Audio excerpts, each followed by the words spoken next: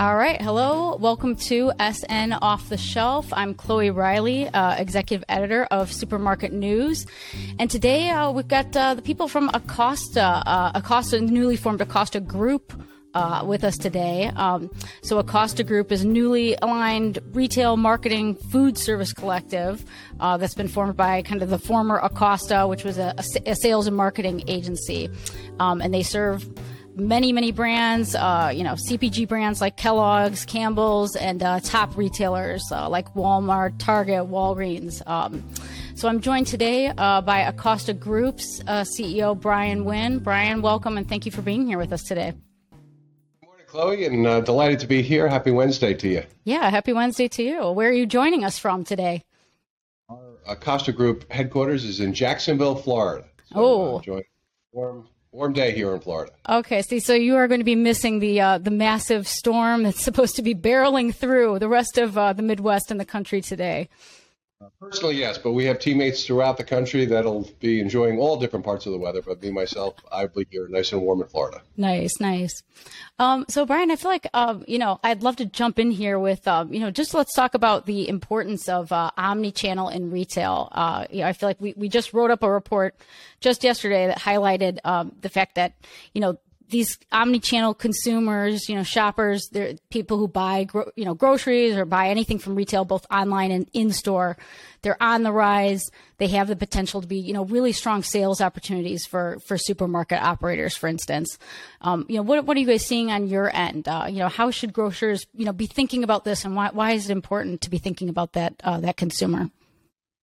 Yeah, well, it's a great question, Chloe, and really timely with the beginnings of Acosta Group, which was really kind of built for this moment specifically. So omnichannel is super important. We see it as the way of the future.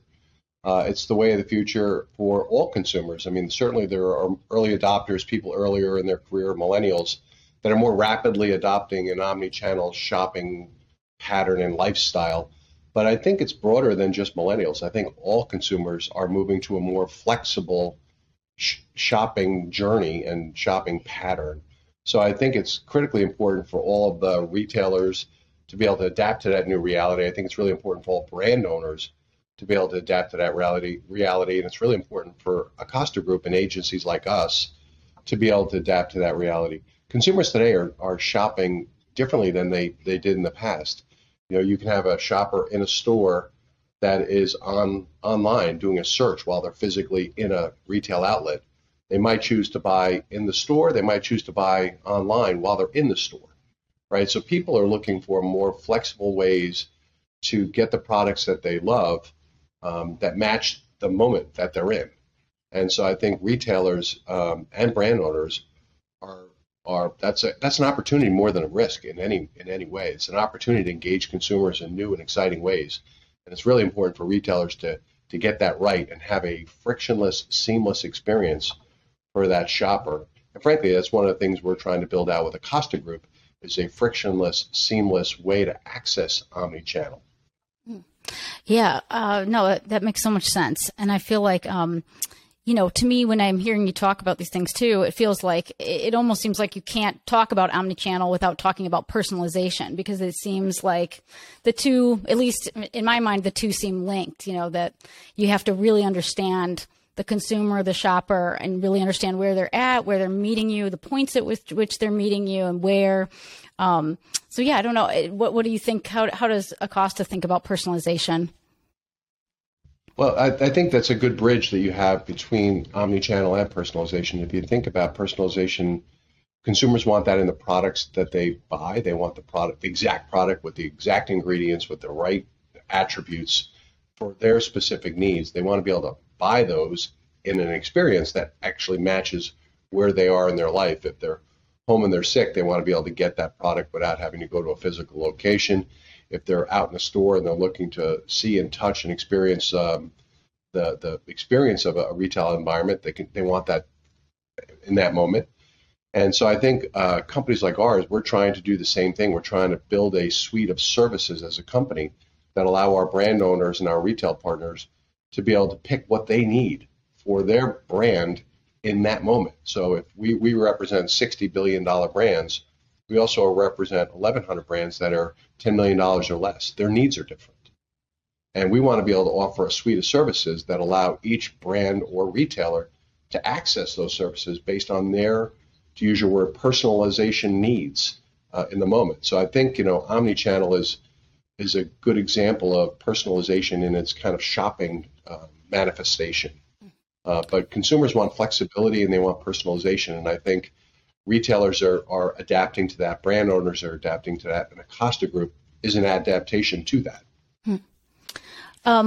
Pivoting over to, what are some of the biggest challenges you're hearing or you're seeing, retailers facing right now? And what are some of the ways that you're seeing, if you step back, that they can be competing at the shelf level?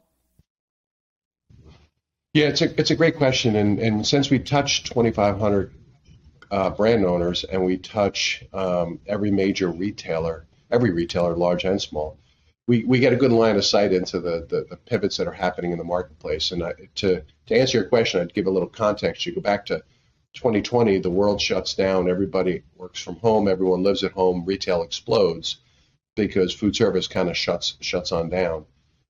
You go into 21, you have the beginnings of out of stock issues, cost rising, prices rising. So that all starts to take place in 21.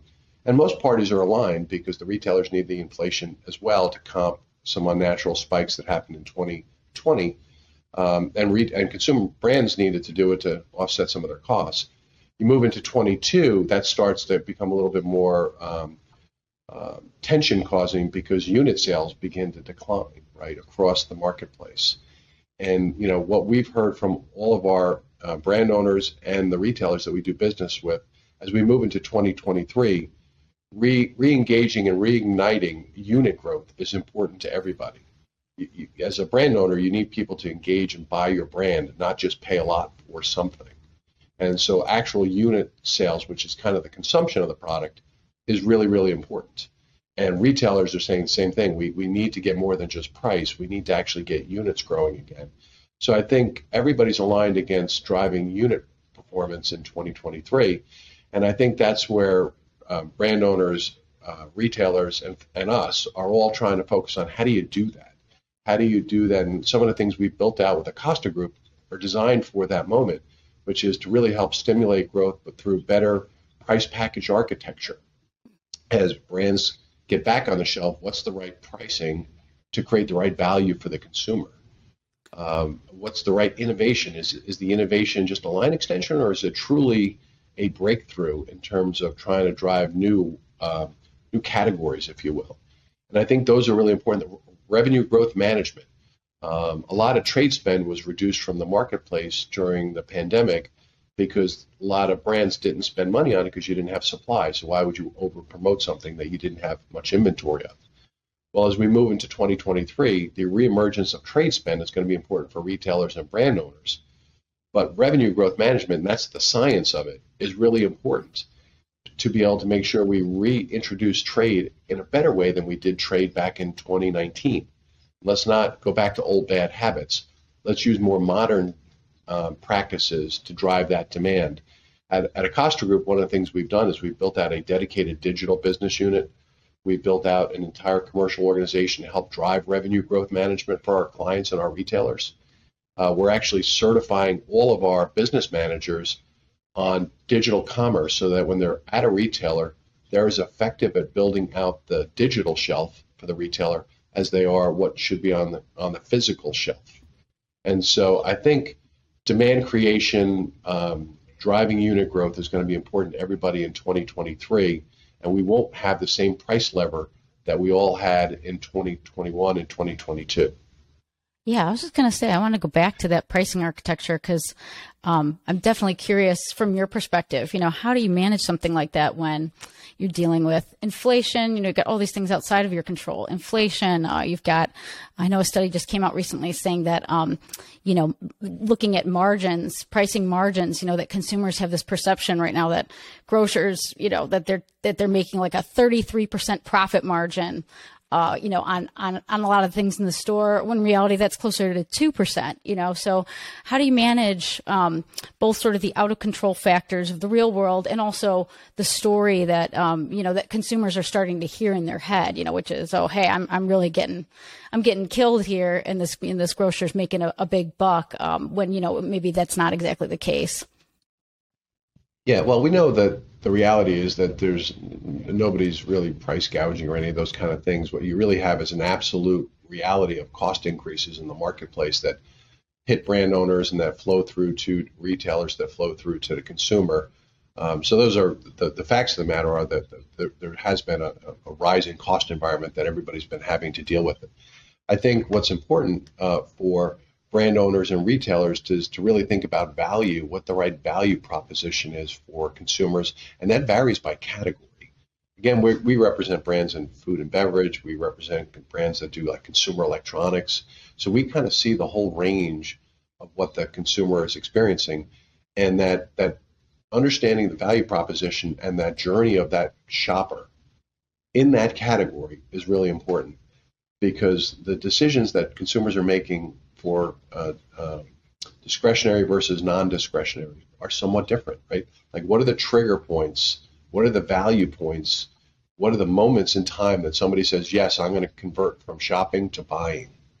And really making sure that you have a good line of sight as a brand owner and as a retailer about that consumer journey and where that consumer is in that category, because it's really, really important. I'd say the second thing is really to make sure they're thinking about their product offering in a way that thinks about the consumer. So, in the past, you might have had a certain pack size that you offered to the marketplace.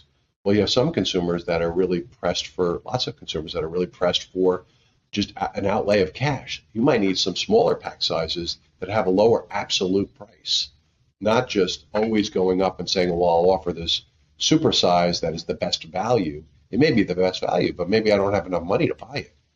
And so I think kind of rethinking your price pack architecture across brands and categories is going to be really important to be able to make sure you can tap into the consumer wherever they might be. If I'm a consumer that's got enough cash, but I'm watching, my expenses, I might go to a larger pack size to get the best value. Somebody else might not have that ability, and therefore you got to make sure that there's an offering for your brand within a store that kind of taps into people at the different economic spaces that they're at right now going into 2023. So it's a important time to be knowledgeable and to build in flexibility into your business so that you can meet the consumer that's in a pretty volatile place right now. Yeah, Brian, I just want to reflect back. I keep hearing flexibility and definitely value. I think that's just, I'm glad you used that word, because that's just, we keep hearing, everybody's looking for value right now, but actually being able to provide, sort of that real, true, deep value that translates to, sort of repeat shopping, repeat customers. It is so critical right now, it seems like. Absolutely. I want to say, Brian, tell us about sort of your company's big news. You guys just restructured to be Acosta Group. Tell us a little bit more about that decision and kind of what it means and what it reflects for you guys. Well, great, Chloe. Thank you. And it builds on all that we just talked about. Like we are reimagining our company into Acosta Group for many of the exact reasons we just talked about. It's really market driven. We're really trying to create a company that is built for 2023 and forward. So it's an exciting time for our company. It's a new enterprise brand for our company. So we have a lot of go-to-market brands. We have retail brands. We have food service brands. We now have a digital business that we acquired. We have a series of marketing organizations, and we want to put them all into a suite of services, a frictionless suite of services for our clients. One of our two segments is going to be omni-channel sales and service, for all the reasons that we opened up this podcast on. To be able to provide access, connecting brands with consumers in an omni-channel way. And we want to be able to do that in a way that's really easy for our brand owners to be able to do that. There's also, as you know, blurring of traditional channels in a sense, right? You think about most major retailers have a very large food service offering today within their four walls. And so if you're a company like ours, you want to be able to help brand owners build their business in worlds that even have blurring channels in that sense. We believe this is a really powerful platform to be able to help brands build their business wherever the consumer shops. The consumer explores brands, makes decisions, in all sorts of different places, and we want to be able to be there in that moment. And it's also a culmination of the journey we've been on since 2020 to transform the company. We've been investing because we have an excellent financial footing as a company. We've been investing through the pandemic. We acquired several businesses. We acquired 5 companies during the pandemic. And that's allowed us to be able to play offense and be able to provide our brand owners and retailers the services they're looking for. But those 5 companies all came together over the last 24 months. So Acosta Group's a chance to kind of make coherent a company that had gone through a series of acquisitions. And the third thing I would say is, it really does build us into a new company. It's really about building a company that's built for the commercial needs of tomorrow. And we really think we are unique in that regard. I mean, there's a lot of agencies out there that can do pieces of what we do, but it's the frictionless suite of services that we think will be the competitive advantage for us. And more importantly, it'll be the benefit to our retailers and to our clients. So we're really excited about it. It's an exciting time. We're launching it officially later on this month, so you get an early peek at it. And we're really excited about it. We also think it's going to be a great opportunity for our associates in the company. We think it'll provide them a richer canvas onto which they can paint their career. Well, that's great. Well, congratulations on that. The food service piece that you brought up too, and just that blurring you're talking about. I know that's been a focus for us, is food service at retail. I know we've just seen, obviously since the pandemic and, in 2022 as well, just the rise of food service at retail and prepared foods and the consumer kind of demand and hunger for that as well. So I know that's definitely an area of interest for us and an area that we're keeping an eye on, a growing area. So great to see your focus there, and we'll have to tune back in about that.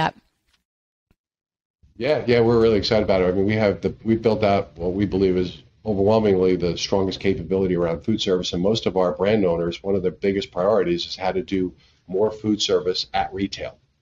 And we believe we are uniquely positioned for this moment. It's great to hear, Brian. Brian, anything else that you'd like our audience to know, or anything else you'd like to share? Yeah, well, first of all, thank you for your time today. Thanks for your interest in, exploring the industry topics with us. And I would just leave you with, we're really excited about Acosta Group. We think it's, we were the first national agency. We're a 95-year-old company that is reimagining itself so that on our 100th birthday, we're the best version of ourselves ever. And so that's what we're trying to do, is build out a company that's great partners to our retailers, great partners to our brand owners, and a great place to work for our associates. So we're excited to be a part of the journey with you. That's great, Brian. And how many can say the same at 100, that you're your best version of yourself at 100 years? That's a great goal. Wonderful. Great. Well, great. Well, thanks so much again for joining us today, Brian. And take care. We'll hope to see you back on. Well, fantastic. Thank you, Chloe.